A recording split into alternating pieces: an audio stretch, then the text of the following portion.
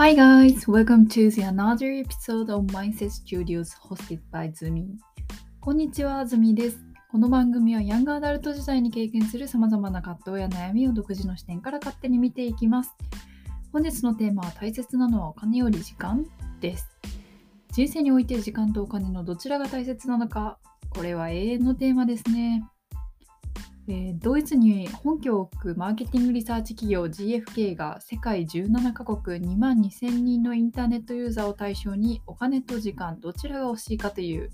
調査を行った結果、お金があるより時間がある方がいいと強く思う人は 31% を占め、そう思わない人の 9% の3倍超えであったということを報告しました。グローバルの消費者は物質的なお金より目に見えない時間を重視していることが明らかとなりました。日本における同様の調査では、お金があるより時間がある方がいいと強く思う人はたったの 11% だったのに対し、そう思わない人も 12% 程度と、グローバルとは全く異なる傾向が見られたとのことです。しかし、年代別に見ると49歳以下はお金より時間の方が大事と思う人が圧倒的に多く、グローバルと同じ傾向であったということです。この調査結果を受けてですね、思うことはお金は無限、時間は有限ということですね。時間の価値を高めるという視点が今後ますます重要になってくるのではないかというふうに思います。お金は無限であるが時間は有限である。労働の対価や資産運用のリターンとしていることのできるお金は本人の頑張り次第という条件付きですが、増やすことができると考えられています。しかし時間は1日24時間と決まってます。どんだけ頑張っても36時間とかにならないですね。1日の時間を増やすことは私たちは残念ながらできません。有限な時間をどのように使うかによって得られる成果も変わってきます。昨今では政府が推進する働き方改革によりテレワークの導入や副業を容認する会社が増えてきています。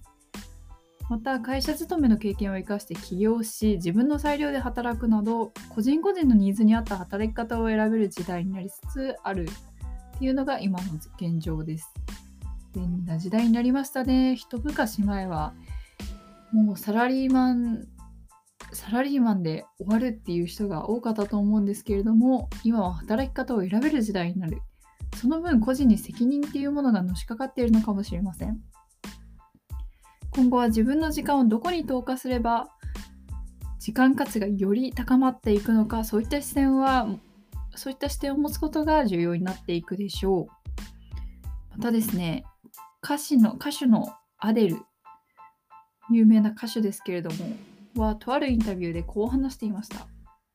成功しお金を持つと自分のサークルは小さくなります。ただお金が生活水準を決めることも事実です。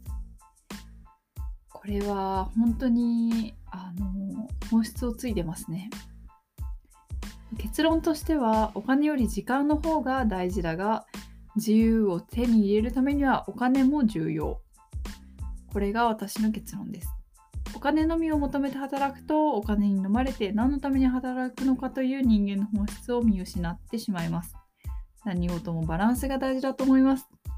では、今日はこの辺で。Thank you for listening. Bye.